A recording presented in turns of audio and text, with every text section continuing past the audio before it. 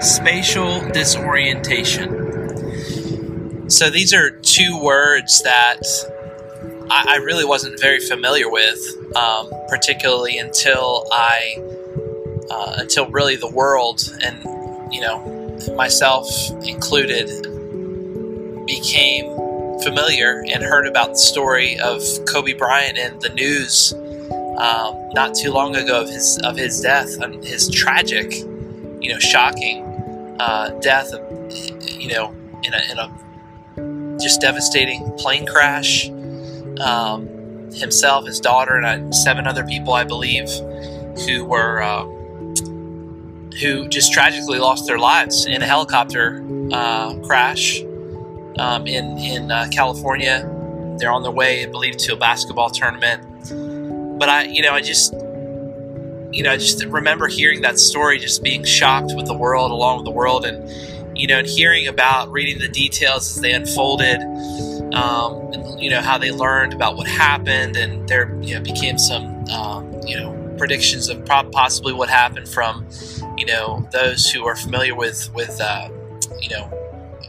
piloting helicopters and air flight, aircrafts and things like that, flying a plane.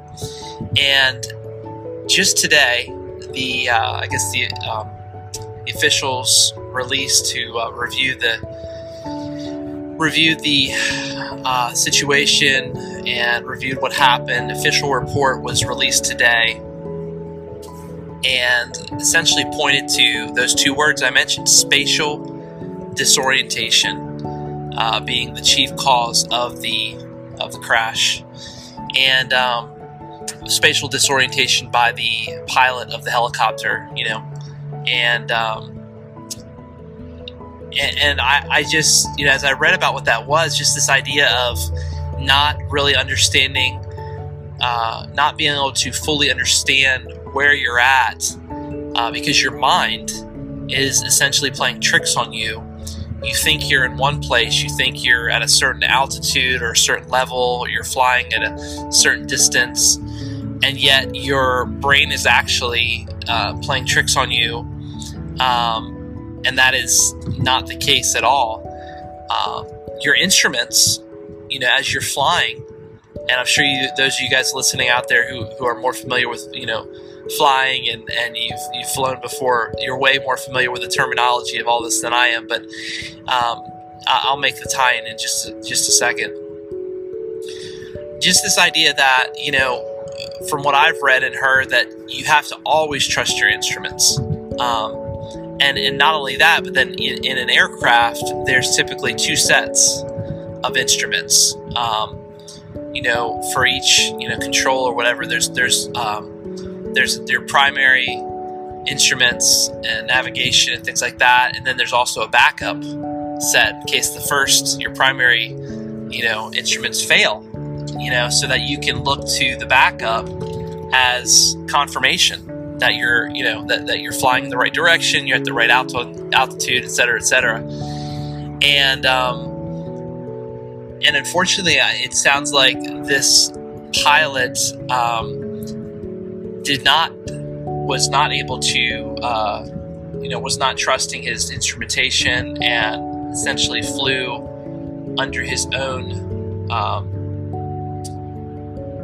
by his own feelings of what he saw, what he was feeling in the situation. And tragically, the flight never made it to where it was supposed to go, and the helicopter never made it, crashed into the hills there, and several lives were lost, including Kobe Bryant's and his daughter and friends that were with them, and just a tragic situation. And yet, I feel like today, as I was driving to work, the verse that I was meditating on was in Proverbs chapter 3, very familiar passage in there. It says, "Trust in the Lord with all your heart, and lean not on your own understanding. In all your ways acknowledge Him, submit to Him, and He will make your path straight." There's a phrase in there that I just think is really, really interesting, that I've looked at, I've read over, but really kind of focusing in on it. It's just this idea of, not leaning on your own understanding. Not leaning on your own understanding, but in every single way, in all of our ways, acknowledging Him.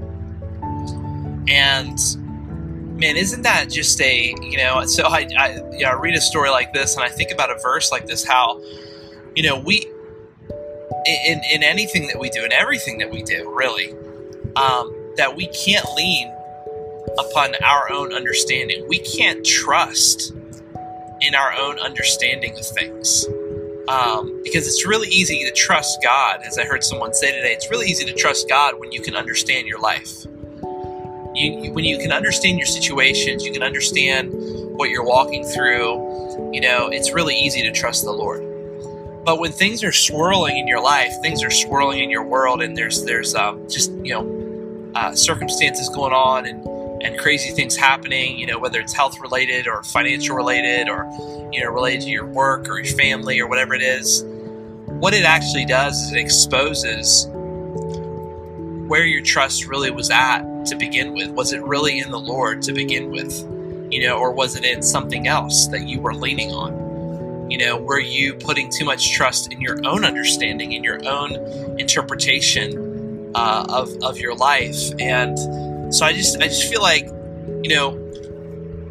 if we're not careful, that's why I love what follows the initial part of this verse: trust in the Lord with all your heart and lean not on your own understanding. Because I really believe the Lord knows that it's very tempting for us to trust in what we're feeling, trust in what we know, what we think we know, right?